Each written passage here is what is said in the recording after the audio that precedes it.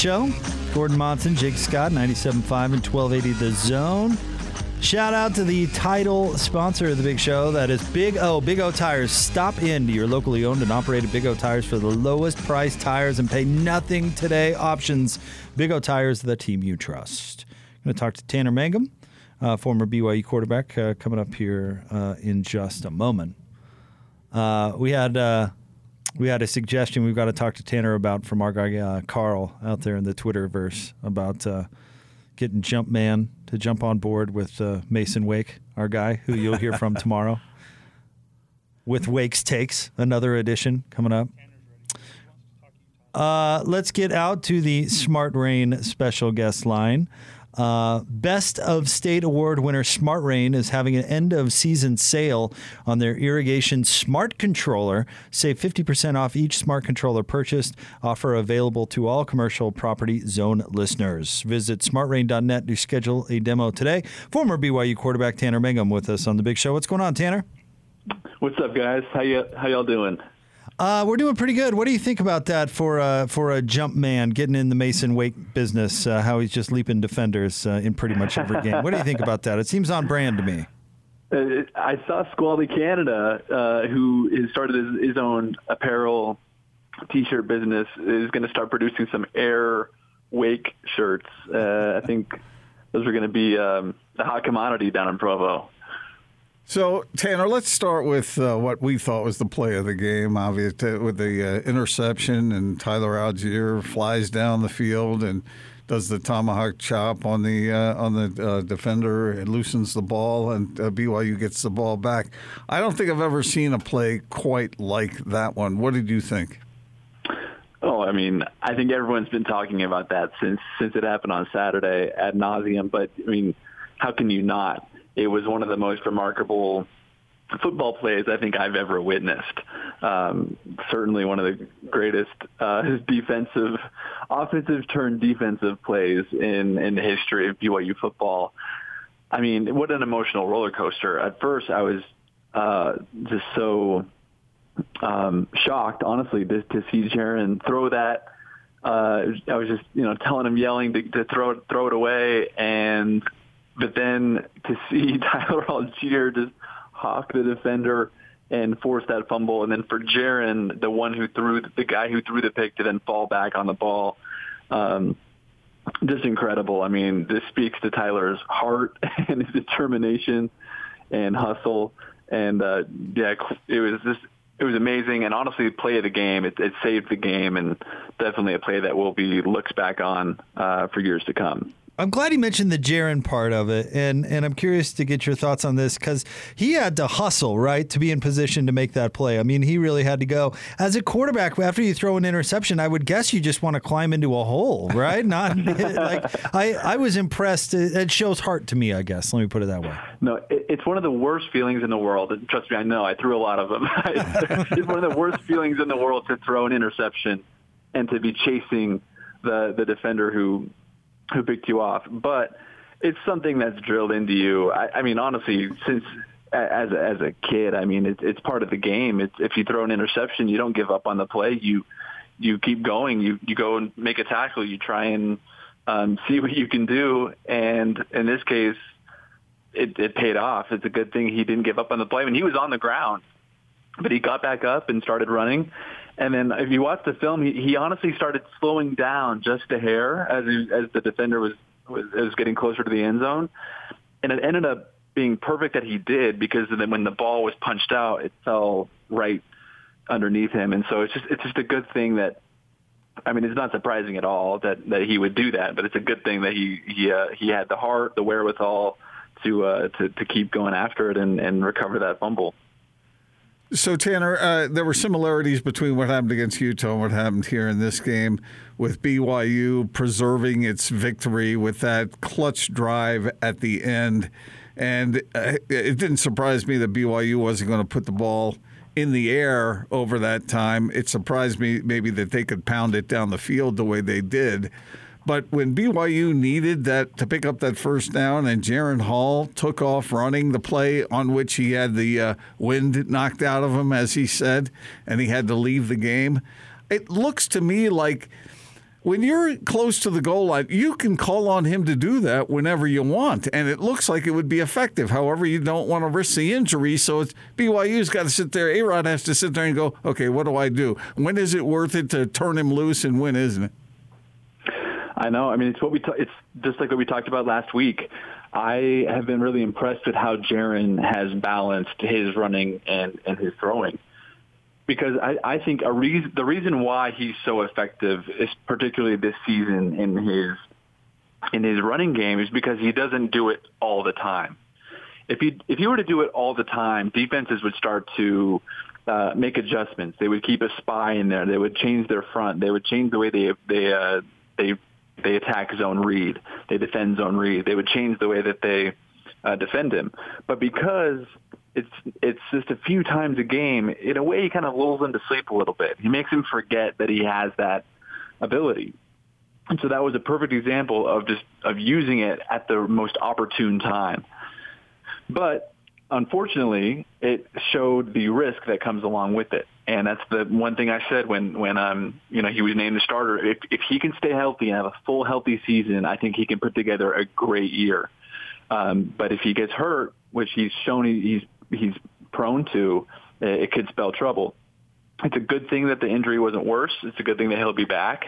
But they're going to need him, and they're going to need that rushing ability if they're going to continue on this magical run that they're putting together. What is Coach Roderick doing that is working with Jaren Hall? I guess, this is certainly a different offense than Zach Wilson ran, and of course you're going to adjust based on who you've got pulling the trigger. But what is working within this offense for Jaren Hall?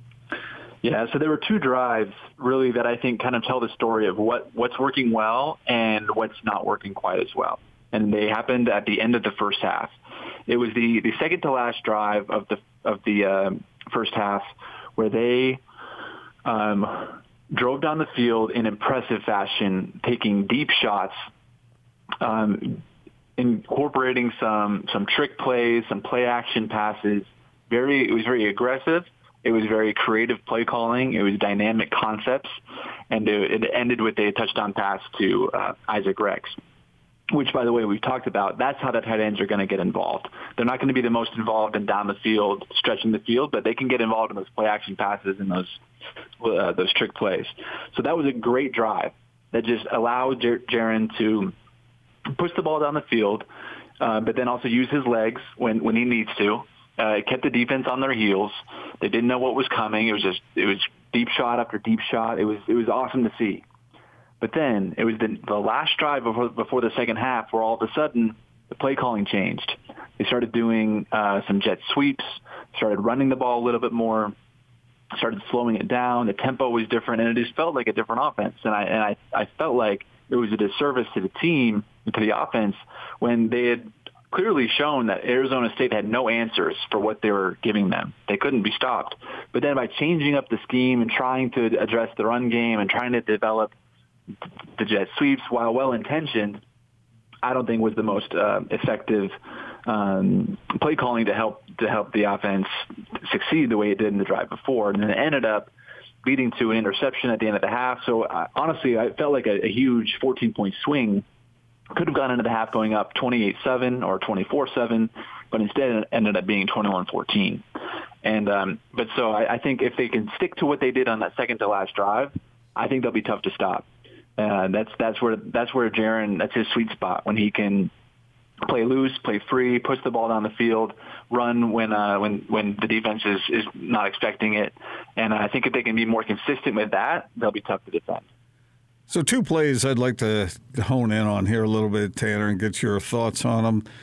The first one was the handoff and double pitch thing back to Jaren Hall, and he throws that 34-yard pass to, who was it, Romney, I believe it was. I mean, that's some of that trickeration you were talking about. And then the final scoring play for the Cougars, when Baylor Romney faces that situation and he completes that touchdown pass to Isaac Rex, the second touchdown to Isaac Rex. What do you think of those two plays? Well, the first one you mentioned was huge. First of all, it was a great play by Jaren to stay poised in the pocket. He had some pressure in his face. And also shout out to Neil Pau, who stayed in after pitching it back to Jaron, got just enough of the defender to keep him off of Jaron. That was a huge play right there, kind of an unsung part of that touchdown pass was Neil giving them just enough protection. Because if you're going to make a play like that work, the offensive line and the receivers involved have to provide time for Jaron. And it's stuff like that that's so great to see. Like that's the type. Those are the types of plays that BYU needs to keep relying on to keep the defense on their heels. BYU's not going to ground and pound with the best of them. They're not going to. It's my opinion. It's how it's always been. They're not going to be able to, establish, be the strongest team up front. They need to continue to go no huddle. They need to continue to mix things up, push the tempo, keep the defense guessing. Don't allow them to dial up blitzes and get their rest. And then when you come up with a play with a shot like that just demoralizes the defense and keeps them guessing for the rest of the game. So that was awesome, and really was a huge momentum boost there. And then the last play that you mentioned with Baylor's touchdown pass to Isaac Rex. I mean, what a gutsy call! I had a feeling there was a part of me as I called the timeout. We were waiting to see what was happening. I was thinking, do you just run the ball, keep the clock moving, don't even give them a chance to stop the clock, or do you put your trust in Baylor and get a touchdown and put the nail in the coffin? And I had a feeling they were going to do that. I think that's Kalani's aggressive mindset. He loves going for it. He loves taking shots. And I think especially when you have Baylor in there, who has experience. He's been in situations like this before. It's a risky call to have that be his first throw. That's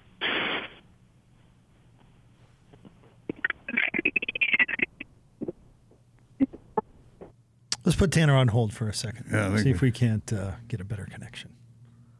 That was weird. It just went from crystal clear to gone. Usually we hear it break up a little bit and struggle and then go. Well, he's talking about that 3-yard touchdown pass, and it was risky to do it that way, but they knew that if they had a play they liked, that they could close the game down, and that's what they chose to do. I wonder how hard it is. We'll ask Tanner this when we get him back. How hard is it to come off the bench like that and throw a pass like that? Well, he's the dude to ask because he had a pretty famous come in off the bench and 30 minutes off his mission, come in and play against Nebraska. Look, if Baylor Romney hadn't put that ball right where it was, it could have been picked off, and it could have been run back for a 100-yard touchdown. But he didn't. He put it where he needed to, and Isaac Rex made the catch, and BYU wins. But I like the guts of it, though. You heard Tanner kind of alluding to that. It's kind of a gutsy call. You got to have confidence. I like it. Well, it paid off big time. Tanner, you back with us? We lost you there for a moment. I think I'm back. I'm so sorry about that. Not sure what happened. Gordon asked that question we were just talking about. On that play you were describing, and then it sounded like you went to Mars.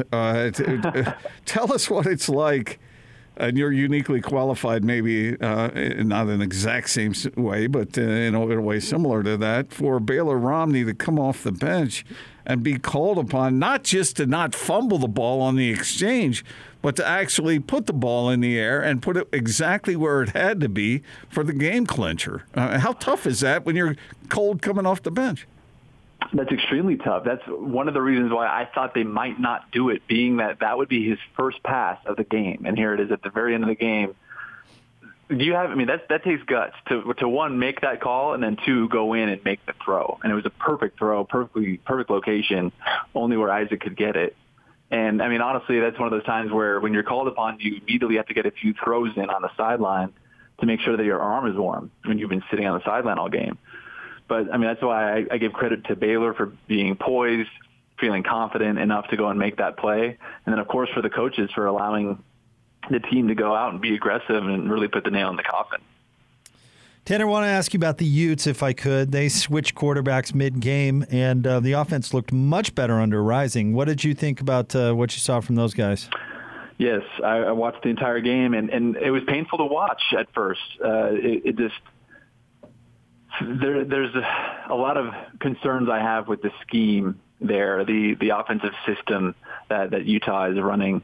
I think they have some talented players, but they're not being put in the right positions that really helps them take advantage of the defense's weakness.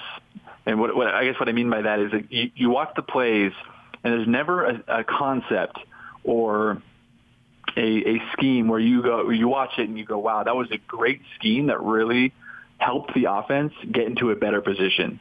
Well, that was a great concept that allowed the receivers to really confuse the defense there. There's nothing that's dynamic or creative or tough to defend. It's all very basic stuff. And then when you compound that with questionable decision making by Brewer, it's just a recipe for disaster. Decision making and then lack of accuracy as well. Just his accuracy was not there. And then immediately once Rising came in, I mean, it was almost beyond just X's and O's. It was an infusion of energy. He played with a little bit of swagger. He had an energy about him. And I think once you start feeling confident and making plays, that just exponentiates. You start to feel it across the team. And I think they're going to have a controversy down in Salt Lake now. I mean, do you go back to Brewer, or do you stick with Rising? You stick with the hot hand? I mean, in my opinion, you stick with the hot hand. He showed some moxie. He showed poise. He made some great throws. And but you can just tell Utah doesn't have that same type of attitude that they've had in years past on both sides of the ball. There's just kind of a lack of energy there, a lack of swagger that they typically carry themselves with. And so I think they're kind of searching for an identity, searching for leaders to step up, and we'll see how they do riding the ship moving forward. That's exactly what Kyle Whittingham said as far as the offense needs to find an identity. Did you notice a difference as far as play calling once Rising was in the game? Is it a little unfair to criticize Charlie Brewer when it seemed as though Cam Rising was getting more opportunities to shine, or am I wrong on that? No, it's a valid point, and I did have that same thought. It happens a lot where they pull the starter, they put in the backup because things aren't working, and then they instantly change the play calling, and they start being more aggressive, and they start pushing the envelope a little bit. One, because they're kind of desperate. Two, because they feel like, what do they have to lose?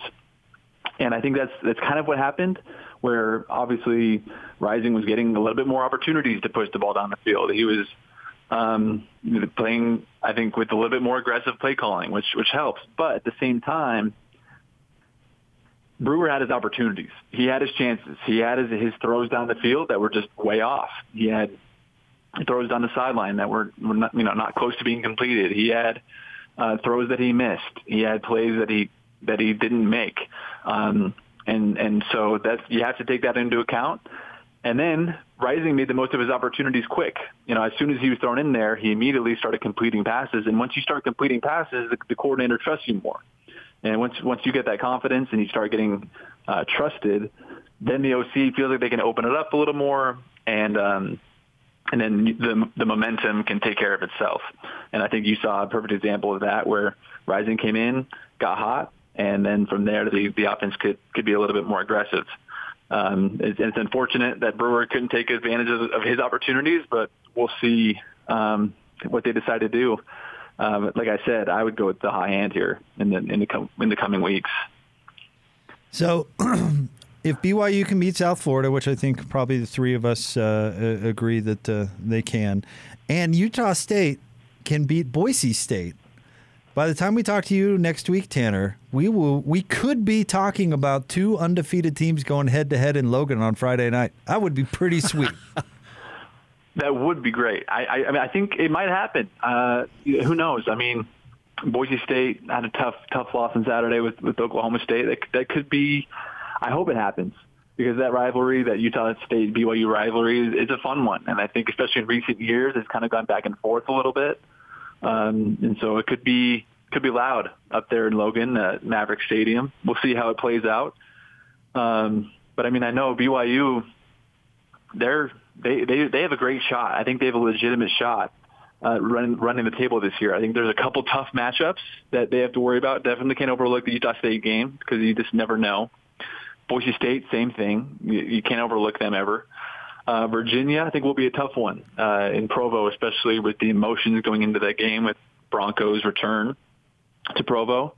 But I think there's a legitimate shot that BYU could be undefeated going into that final contest against USC, which would be just incredible to see. I mean, not a lot of people expected BYU to come out of this 3-run stretch 3-0.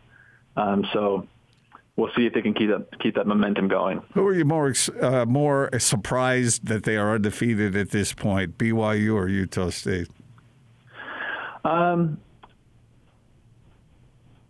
Probably Utah State, if I'm being honest. I think while many people didn't expect BYU to be undefeated, I think all 3 games were winnable. You know, it could have gone either way. And obviously 3 Pac-12 opponents in a row, that can be tough to start off your season with it. But I think Utah State, as far as compared to last year, you know, we knew BYU was going to be good overall. They had such a great season last year. They had a lot of momentum. Utah State really struggled last year. So then just to turn it around and be 3-0 this year, I think that, to me, that's the bigger surprise. Tanner, as always, thank you for jumping on with us. We appreciate it. No problem, guys. And apologies for the mishap earlier. Oh, all good, buddy. We appreciate you. Thanks.